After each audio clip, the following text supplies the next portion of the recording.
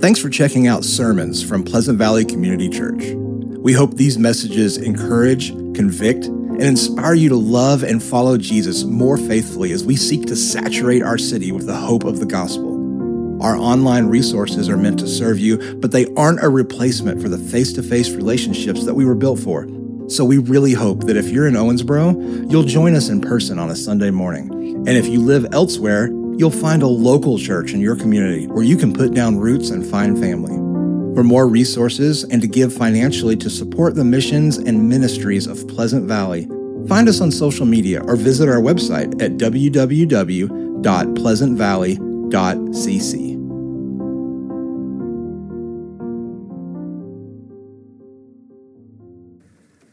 Well, good morning. In case I haven't met you, my name is Jay Mills. I'm one of the pastors here, and it is a sincere privilege to be here to speak with you today. It's been a year since I have stood at this pulpit and led a sermon, and for a good reason. In case you did not know, 2 days after I preached last time, I had a stroke.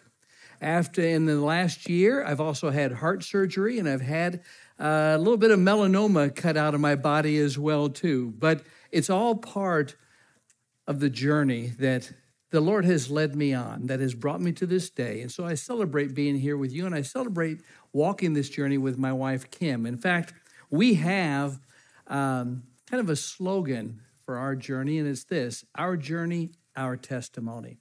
It's in my wedding band. She had it inscripted in there. A friend of ours, an artist, did a painting for us that hangs above our bed, and it says those same words: our journey, our testimony.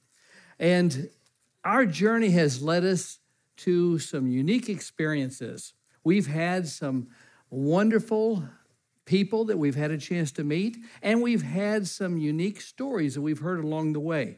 Such as a story I heard when we were in Texas about the Texas rancher. This man had accumulated great wealth over the course of his career, and to celebrate his good fortune, he decided to have a barbecue, and he invited the entire town up to his ranch so that they could also celebrate with him.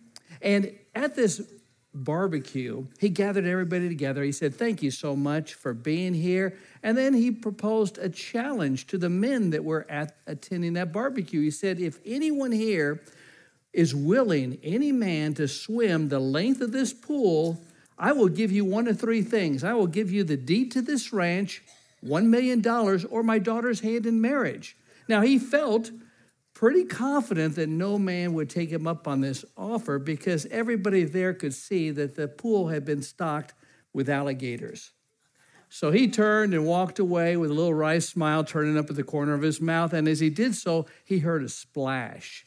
He whipped around, and sure enough, there was one man in the water battling the gators, and as he, the rancher, looked at this event, along with the rest of the people gathered there, they just stood there in amazement and shock on their face for what seemed to be an eternity as that man swam and beat against those gators for at least a half an hour, but miraculously he pulled himself up out of the water.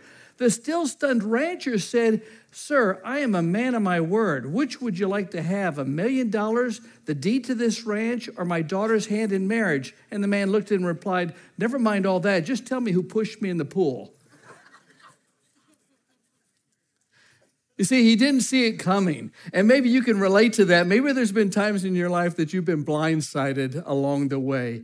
And we have that to share as well. I don't know about you, but I've frequently told people, my life has been one of redirection. I start out one way, and then all of a sudden I end up going an entirely different way. And if it's the Lord's leading, I'm so thankful to go that different direction. But what it represents are the forks in the road, those decision points that we have.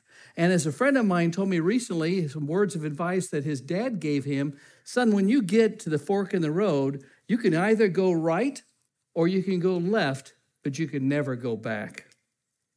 The key thing for us to remember is that if we want to end up in the right destination, that we need to choose the right road. Unlike some friends of mine, coaching staff members, if you didn't know, I coached college football for 30 years, and one of the places was Boise State University. And I'm going to show you a picture here of the defensive coaching staff at Boise State at that time. If you recall, Boise has that beautiful blue turf that they're so well known for. But in this photo, you might also recognize, there's probably some football fans in here. Anybody here recognize the former head coach of the Indianapolis Colts? So it's been a few years ago. If you picked the second one from the left, you would be correct. That's Chuck Pagano. Chuck Pagano was head coach of the Colts not too long ago as well. Well, these guys, when you're a college football coach, let me tell you, you spend countless hours, and unfortunately, you spend more hours with a coaching staff than you do your family. And so it's not only important that you strategize together to come up with the best game plans that you possibly can, but it's important that you have good working relationship with these individuals as well. And so the middle guy in the picture, John Goff, decided as defensive coordinator, hey, let's have a male bonding trip. So one Saturday morning, they got up real early, like 4:30 in the morning. They decided to go to northern Idaho on a fishing expedition. So they took off, enjoying each other's company and probably a beer or two. As they went, this trip was supposed to take about 2.5 hours. And 2 hours into the trip, I kid you not, they came upon a guidepost which read, Boise, 40 miles. See, what had happened is they missed the sign and they missed the turn. It's one of those roads, kind of like Pleasant Valley Road, that you have to take a turn in order to stay on the road, but they missed it. And the hope that I have this morning as we move forward in our journeys, whatever it may be and wherever the road may take us, is that we keep advancing in spiritual goals and kingdom pursuits and never circle back to a less productive time in our lives. In life's journey, what if I told you there's a way that you can see the sign and know the direction you should head? In fact, Amos 3:7 says this, surely the sovereign Lord does nothing without revealing his plan to his servants, the prophets. And that takes us to the book of Proverbs. The book of Proverbs emphasizes the importance of looking ahead to see where your actions will take you so you choose wisely today. And Proverbs 16 is a great chapter that helps illuminate that path for all of us. See, there's a recurring theme in this chapter and in these verses in particular, the first ones, that show that there's a relationship between our plans and God's plans. And in particular, verses 1-3, 7 and 9, when we read these, as we read these together a second, pay close attention to the words plan or plans and ways. Let's begin. Verse 1, the plans of the heart belong to man, but the answer of the tongue is from the Lord. All the ways of a man are pure in his own eyes, but the Lord weighs the spirit. Other versions call it motives or your attitude. Verse 3, commit your work to the Lord and your plans will be established. Another version says will be successful. When a man's ways please the Lord, he makes even his enemies to be at peace with him. And then finally, verse 9, the heart of man plans his way, but the Lord determines his steps. In the book of Proverbs, the words path and way are found nearly 100 times. There's obviously some point that the Lord is trying to get across to us by the constant repetition of these two words, and that meaning is not lost on those that profess Jesus Christ as their Lord and Savior. See, the way is both a path and a person. Jesus said in John 14:6, I am the way, the truth, and the life. In Hebrew, the way means this, the moral quality or orientation of one's life. You see, we're to be faithful, obedient, righteous, and serve as we go through the process that leads us to be more like Jesus Christ. There's a path that we're to follow and a model that we are to emulate, and it's that of Jesus. And it's why Peter makes it clear to us when he says this, to this you were called because Christ suffered for you, leaving you an example that you should follow in his steps. When I think about following in the Father's steps, I think about following in my own earthly father's steps. We grew up much further north than here, so we got a lot of snow in the wintertime, and I'd follow my dad everywhere. I mean, he was my hero. He's now in eternity with the Heavenly Father. But as a young boy, I remember sometimes those drifts of snow would get kind of high, and I don't know why we were heading out in certain places. I don't recall that part, but I do recall this. I had to trust in my earthly Father. Wherever he led, I would follow. And also, where he put his steps in those banks of snow, I would replicate those steps because there was less resistance on me when I followed closely to my Father's steps. And not only that, but my younger brother Jeff was usually following close behind me, so I stepped wisely and carefully because I knew that he was following my steps. You see, being a Christ follower means that we declare there is a new way and there is a new path to get there. It is not just a philosophical approach. There are practical steps that we can implement. And whether that road be rough or whether the road be smooth or whether it be covered with a foot of snow, the key thing is that we are transformed into the image of Christ by following in those steps. And we always remember somebody is looking at us and following our steps as well. You see, there's a disciple's path that's the general will of God that's revealed in Scripture, and it's very clear for all of us. This is something that we share with one another. And here's the steps. Number one, hear the word.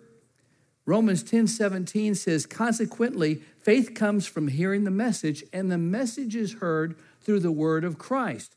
Then after we hear the word, we believe in Christ. And just a few verses back in Romans 10:9, it says this, that if you confess with your tongue Jesus is Lord and believe in your heart that God raised him from the dead, you will be saved. Then the next step is we receive the Spirit. In Acts 10, in an event that's parallel to Pentecost, the Spirit came upon the Gentiles. And thank God for all of us here that occurred. So we receive the Spirit after we profess our faith in Jesus Christ. And after that, we surrender our lives to Christ in a way that shows our obedience by taking the step of baptism, an outward expression of an inward change in faith, an ordinance, one of two that was established by Christ himself while he was on this earth. And I encourage you, if you have not done so yet, if you profess Jesus Christ as Lord, the very next thing in obedience, this is not my words, this is Peter talking in Acts 10, that you take that step of baptism. I would love to talk to you about that. I'll be in that lobby after service is over, but you could talk to any of our pastors as well. We'd love to help you take that next step. And then finally, that you unite with other believers in the church to serve and worship God. We do this and are brought together in the New Testament church, 1 Corinthians 12 and other places. We have a role with each other as parts of the body of Christ. And there's actually about 200 verses in the New Testament that says we can't do some of these things unless we're united with a body. Lord Jesus is coming back for the body of Christ, and that's a universal church, but he gives us a role in the local New Testament church. And we would welcome the opportunity to also share with you what that means here at Pleasant Valley. We have a Discover class that's coming up in just 2 weeks from today at 9 a.m. back in the marriage area. Well, we'll talk about the doctrine of this church, and we'll talk about what does church membership mean, and why are we called into being a member of a local New Testament church. Take a look in your program. You'll have more information coming on that as well.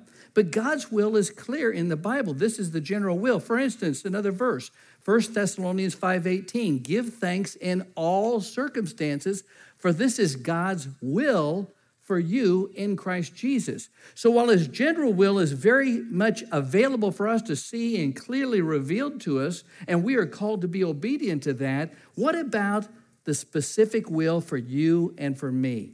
That sometimes is not as is unrevealed, maybe at this moment, but that he reveals over time. Well, we still turn to Proverbs chapter 3, verses 5 and 6, a very well-known passage by many people here.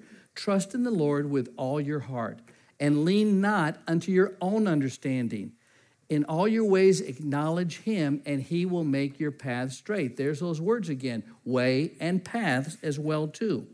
You see, the reason why we turn and look to the Lord is because that God warns us that we don't know our own hearts and we can't trust what our hearts sometimes say to us. Jeremiah 17:9 says, the heart is deceitful above all things and desperately wicked. Who can know it? Solomon contends that the heart and the mind are connected in saying this, as a man thinks, so is he. And that's why Paul says in Romans 12:2, do not conform any longer to the pattern of this world, but be transformed by the renewing of your mind.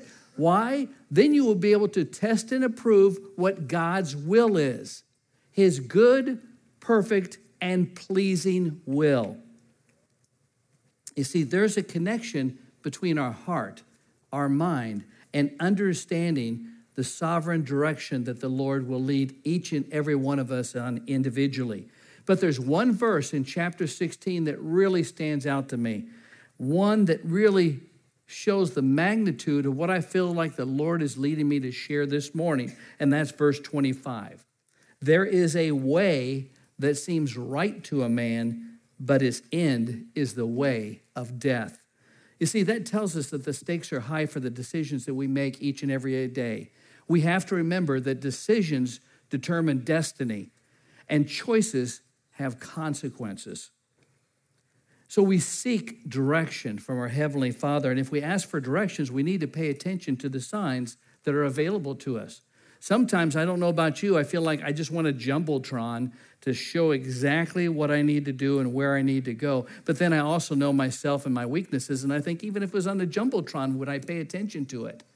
I surely hope so. But 1 John 5:14 says, and this is the confidence that we have in him, that if we ask anything according to his will, he hears us. See, the word providence, the English word providence, comes from two Latin words. The two Latin words, the first one is video, which means to see. The second one is pro, which means before. God, in his wisdom, sees before. That is, he plans in advance and sees to it that his will is accomplished. Providence doesn't just mean that God knows the future and reacts and adjusts accordingly. God alone knows and controls all events in the future without violating man's ability to choose. In Ephesians 1:11, it states that God works all things, not some, but all things according to the counsel of his will, and rules and overrules in all things. And sometimes he can do it very dramatically. One of the church members of my former church shared a story with me of a church that he used to attend in a suburb of Chicago. And in the story, he talks about that this pastor, one of the ones on their staff there, was preparing to go be the keynote speaker at a men's retreat. And he'd done this many times before. He was packing his bag. And as he packed his bag, though, he packed something different. Usually he put in as a shirt, something like a polo shirt like I'm wearing, or if it's wintertime, maybe a flannel button-down shirt. But in this case in particular, he felt led to put in a replica jersey. And you guys have seen them, and maybe many of you possess them, where they have the look-alike jersey that's the same of your favorite team. They have the team name, logo, they have the jersey number on there, and then embroidered in the back is the name of maybe your favorite player on that team. Well, he threw that into the bag, and what he didn't know is at the same time, another man was grappling with the decision of whether to attend this event or not. He had been seeking answers and looking for signs from the Lord, and he finally, after much prodding from his friend, decided to go along. And this is what that man said. He said, if God would only show me a sign that he is real, then I will believe. Well, they got to the first event, the first session, the very opening night, and there that pastor came out wearing that replica jersey, which again, I repeat, he'd never done this before. It's the first time he'd ever packed it. And in the audience, the man looked up and saw him wear that jersey, and it got his attention. You see, it was his name embroidered on the back of that jersey. He was the famous athlete. He was the man looking for that sign, and God called him by name. God can work in some mighty, amazing ways, but if we ask for the sign, we need to be looking for it. It may not be as obvious as that, it may be, but he does make himself recognizable and known to us as we seek him out. He promises to do that, either with stunning clarity or eventually he will take us on an extended journey, which he'll reveal himself to us over time. He's done that with Kim and I. Twice in our life, I have resigned a position where I've been at because God has told me it's time to leave. And in both occasions, I did not know what that meant. I did not know where we were going. I just knew that he made it clear that the time was now. And we headed out unknown. Took 5 months one time, 6 months another time. In fact, it led me to Owensboro, Kentucky, the second time. I was. How many times have stories started like this? Minding my own business, when suddenly I'm at church one morning at the office and I felt the Lord telling me this: the work that I've called you to do here is coming to a close. It's nearly been fulfilled. I have another assignment for you. So in faith, I tried to ignore it. See, I liked it there. I liked it there. I had a good relationship with the lead pastor, the church staff, and the church family, and I was very content. I saw myself retiring in California. But again, I acquiesced and moved forward by faith. And let me tell you this: when you're the primary breadwinner in the home, it's very important to have a spouse that is willing to trust what you tell her. In this case, my wife, Kim, she's never flinched. I've come to her not just these 2 times with some things and have said, this is where I feel the Lord's leading. She's never flinched once. She's packed up and been ready to go if that's what the Lord has us to do. And I don't take that lightly. You see, Hebrews 11:1 says this: to have faith is to be sure of the things we hope for, to be certain of the things we cannot see. We might not be able to see where the Lord is taking us. To be honest with you, I mean, no disrespect, I'd never heard of Owensboro, Kentucky when I gave my notice in California, okay? And we love it here now, and we certainly love you guys, that's for sure. We're so blessed to be here. But even though we might not be able to see it, we can sense what the Lord is doing and where he is leading. And let me just show this to you in Scripture. There are numerous examples in Scripture of individuals who saw what would happen before the event ever occurred. In Hebrews 11:7, we read, by faith Noah, when warned about things not yet seen, in holy fear built an ark to save his family. Before the Israelites took one step around the walls of Jericho before it fell, in Joshua 6:2, we read, the Lord said to Joshua, see, I have delivered Jericho into your hands, along with its king and its fighting men. Scripture states that Moses was inspired to action because, and I quote, he saw him who is invisible. See, Noah saw the flood. Caleb and Joshua saw the fall of the Canaanites when the other 10 spies could not envision such a thing. And Nehemiah saw the need to build and resurrect the walls around Jerusalem, so he built the wall. Each saw what would take place in the future because God gave them a vision of their future. And yet the Bible says all these people were still living by faith when they died. They did not receive the things promised. They only saw them, that's the promised fruit of their labor, and welcomed them from a distance, admitting that they were foreigners and strangers on earth. See, our vision from God allows us to see by faith what others are blind to. Even Jesus relied on God for his spiritual vision.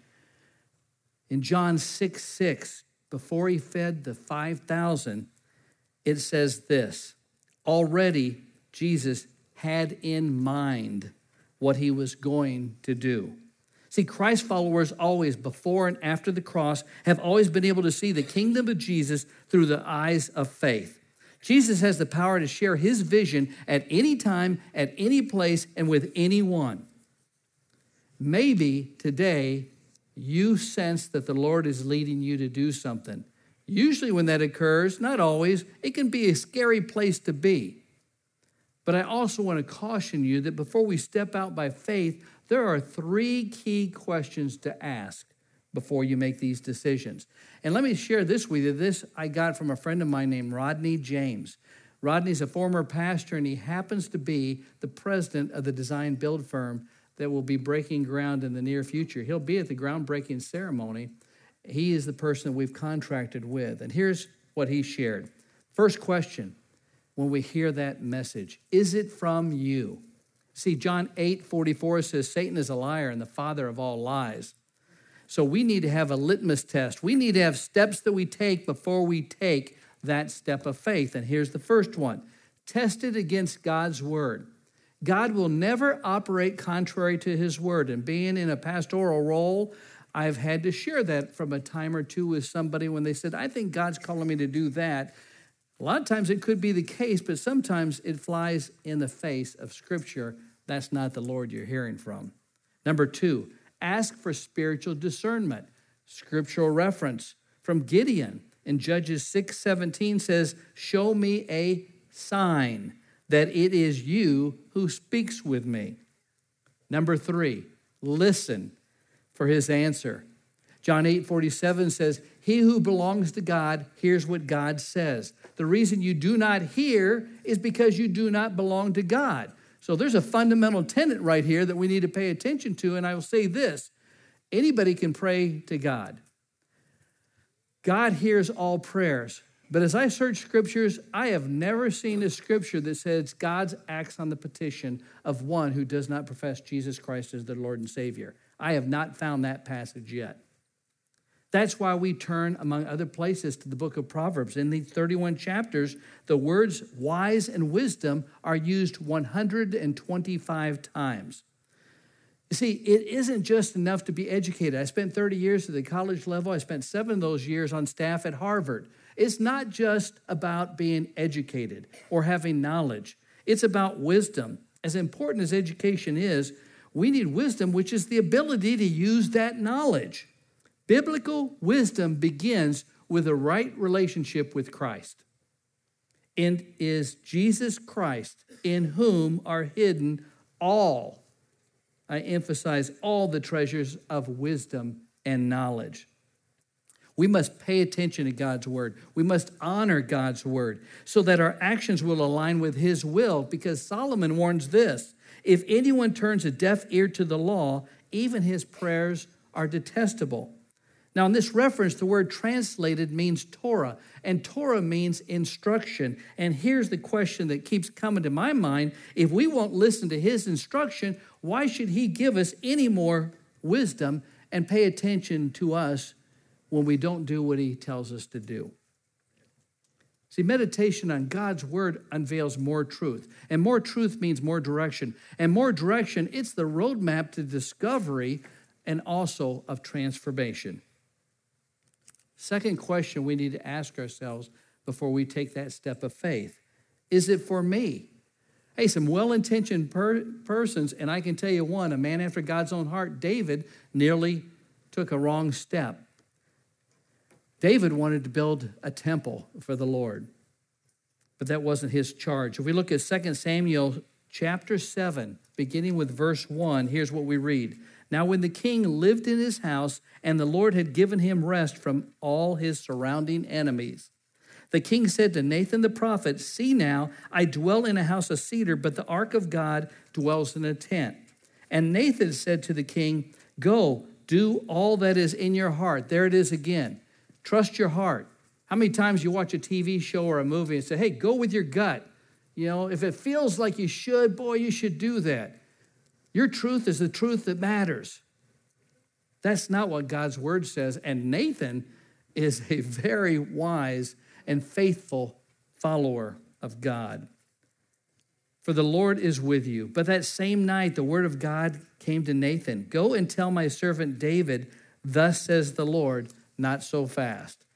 Okay, he didn't say not so fast. That's a JMV. I call that a J. Mills version. That just truncates a couple of verses to make it succinct. But basically what God told Nathan to tell David was, that's not what I've called you to do.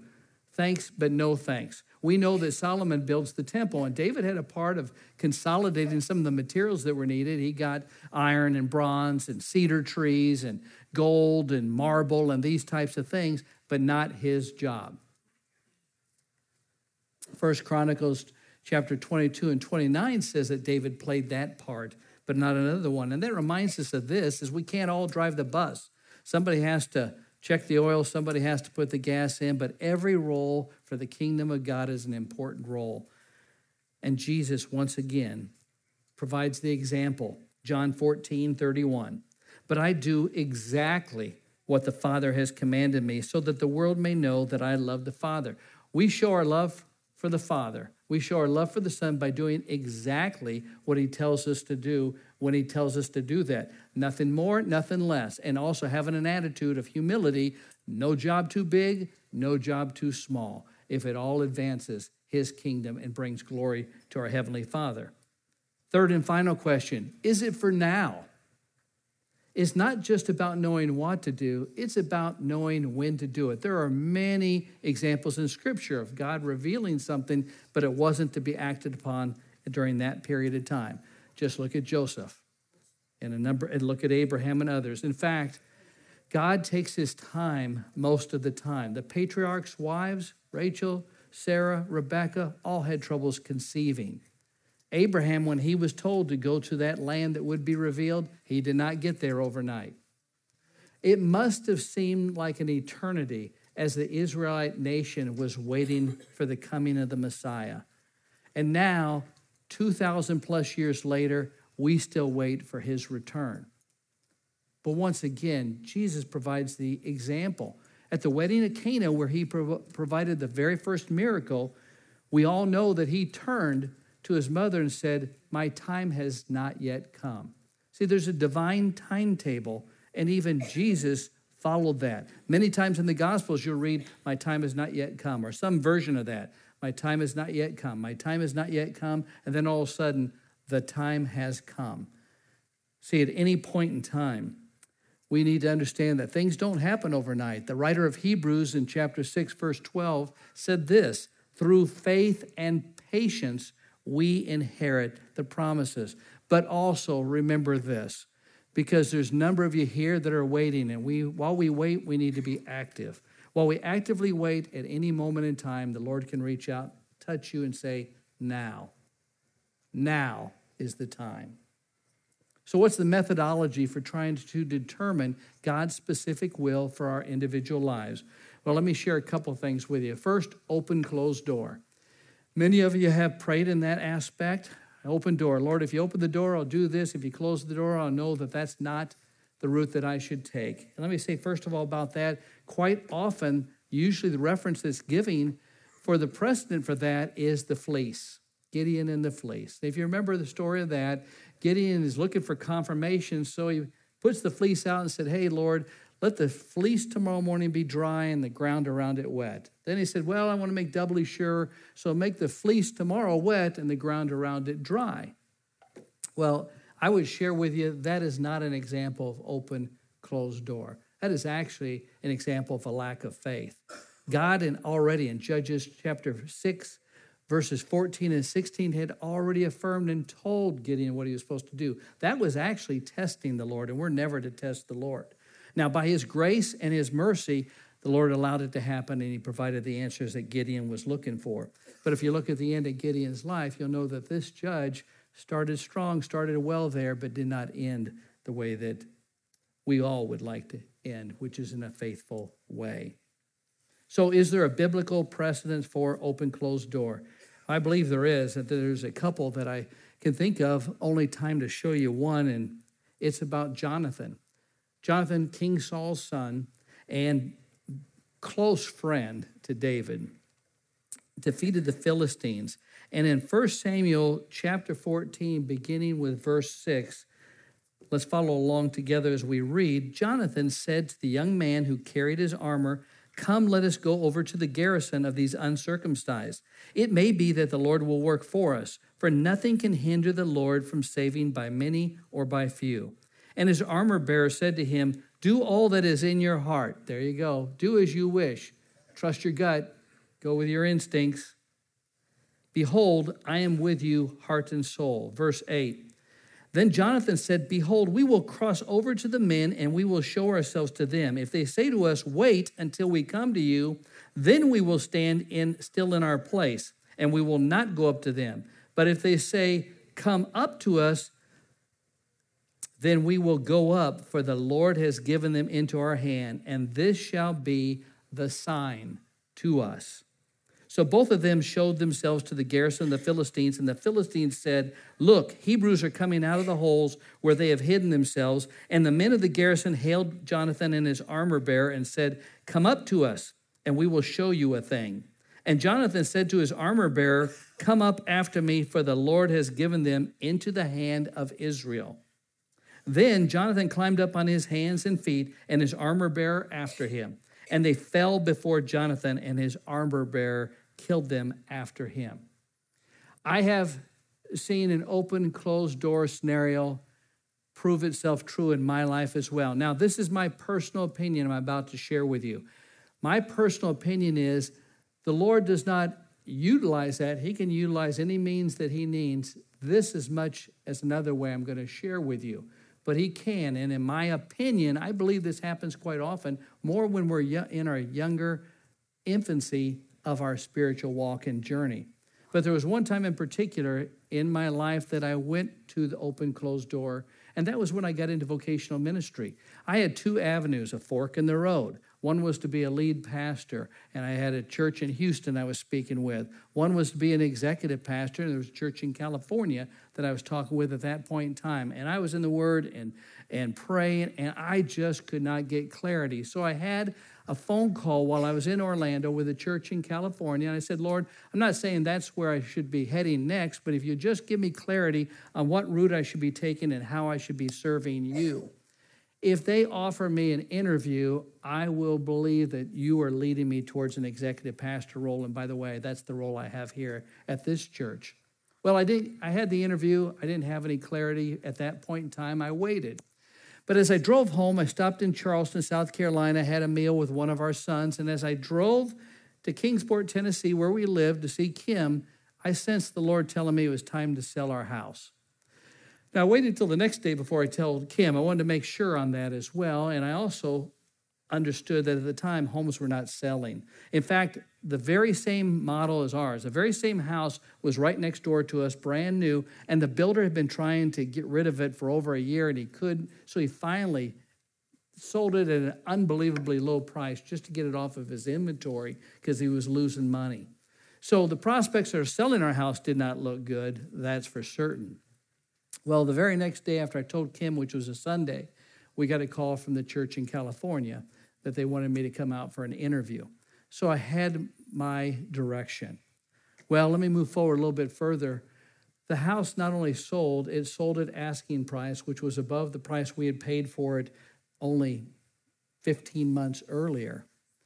But when it sold, my natural proclivity is I need contingency plans. I need to be working. If this doesn't work, go to this, go to that, and so forth. Maybe it's my time as a coach. That play doesn't work, go to this play. So I began looking for, okay, the house is going to sell. We still haven't heard from the church in California, although we interviewed with them about almost a month earlier. So I began to look for a place for Kim and I to move to, knowing the house was going to sell. And Kim called me politely, delicately, and respectfully to account. She said, "Did the Lord or did not the Lord tell you that we should sell our house?" And I said, as best as I could understand him, I truly believe that we were to sell our house. And she said this, she said, "Why do we need a contingency plan then?" And I saw the wisdom of her words immediately. I went to church that day and told the lead pastor. He said, "Where are you guys going to move to and live to?" I said, "I have no idea. We're just going to go by faith and determine that the Lord's going to provide." A week later, I got the call and got the job in California, and we closed on the home as we traveled to California. You see, the latter is how I truly believe the Lord acts to reveal his way more than any other, and that's by illuminating a gradual path towards recognition of what his will is. See, as we drive in a car, like headlights that are beaming in front of us, we're at point A and we're looking to point B, and that's all we can see, even with our beams on high. And when we get there, then we can see point C. We all want A to Z to know all the answers, but that's not going to happen. Rarely will it happen. But by faith, we step forward. And I truly believe, as one person one time said, the best predictor of future performance is past performance. Or as Soren Kierkegaard said, life is to be learned backwards and lived forward, which takes us to spiritual markers and Blackaby and King and Experiencing God. How many here, I'm just curious, have read Experiencing God?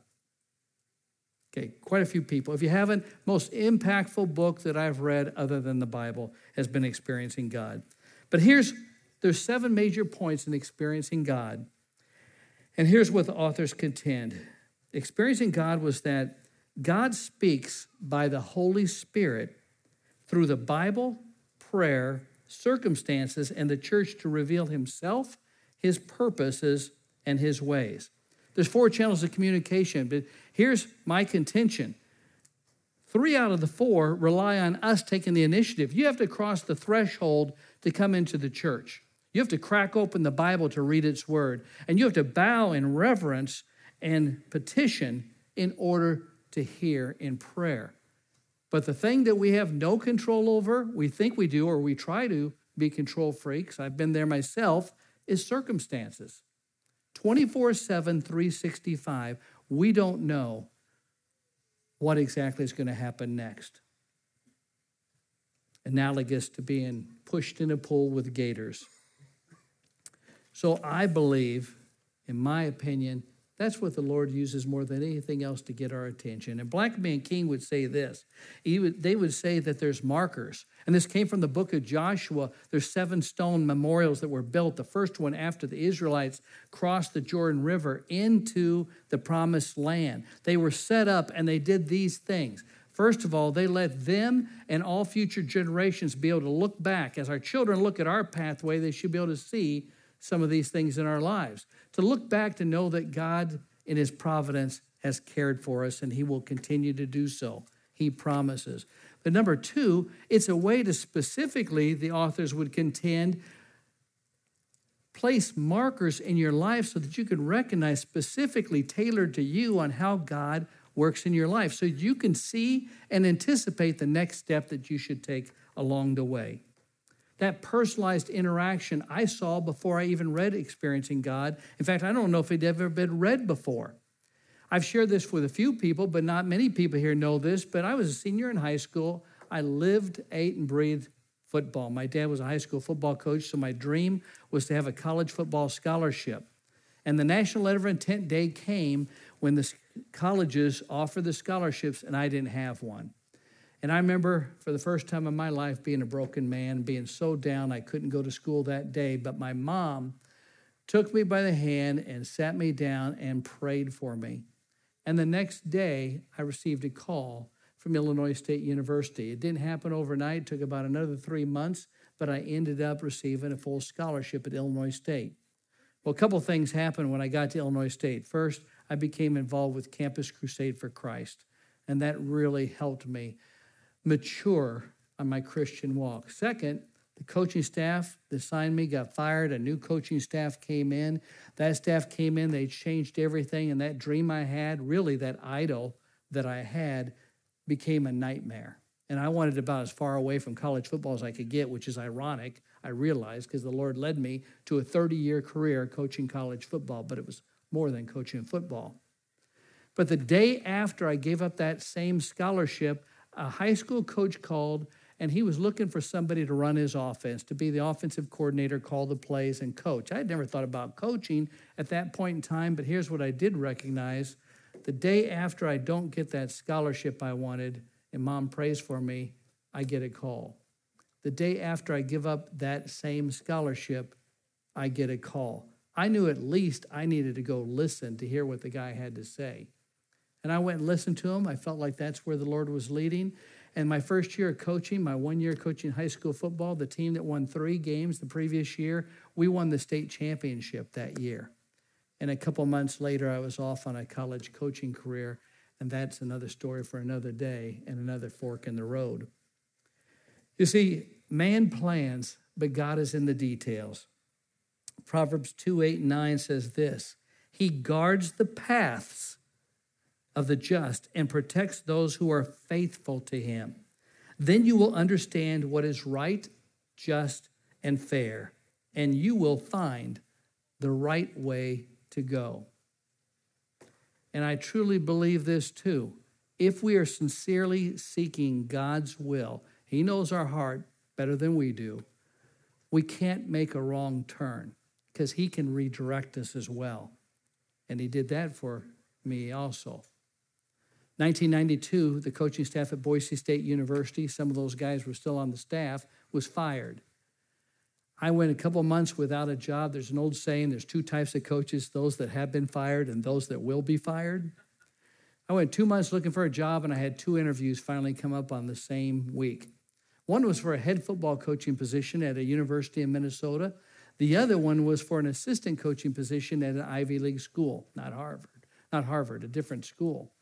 So on the day that I received my last paycheck from Boise State, I was standing in the office of the athletic director at that university in Minnesota, and he offered me the head coaching position at that school.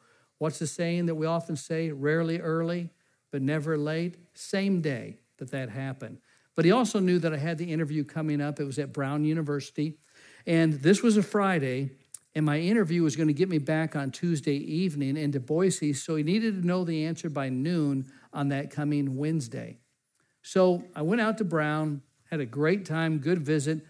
No doubt in my mind I was going to be offered that position as well. The head coach there said he wanted to sleep on it overnight. He would call me before my new deadline the next day, which he did. But now I had a fork in the road. I had a head coaching position that made considerably more money and was near my family, and an assistant coaching position that made so little. I have my undergraduate degree in accounting. It made so little, I had no earthly notion how in the world we could continue to have my wife at home, not working, but raising the kids, which was a priority. We were not going to compromise, and make ends meet. So as I flew from Providence to Chicago O'Hare and O'Hare to Boise, I prayed and dove into the Word. And finally, it hit me. When the rubber meets the road, what do you truly believe, Jay? It's not about the professional aspect. It's not about the personal aspect. It's the spiritual aspect. And if I truly prioritize faith and my family, I want to be, regardless where it is, where the Lord wants me to be. And here's the decision I came up with. No idea how we were going to make it financially, but we were going to go to Brown and Providence because of this one reason and one reason alone.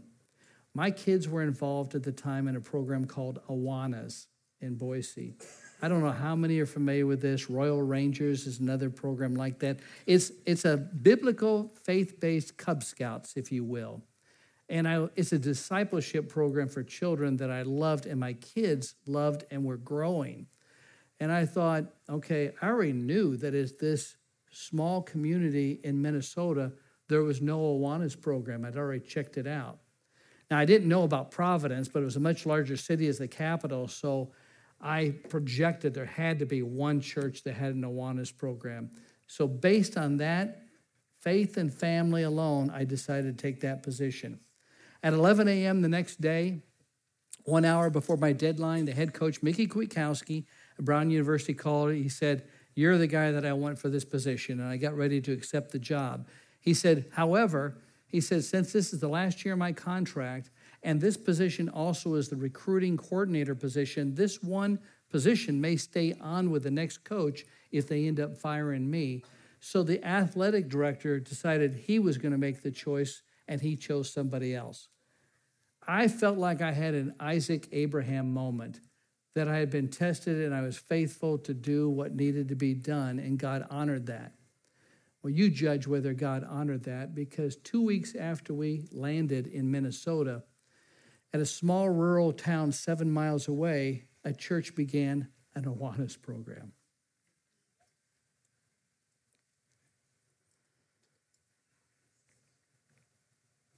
I haven't talked about that in years, but God pointed the way and redirected the path.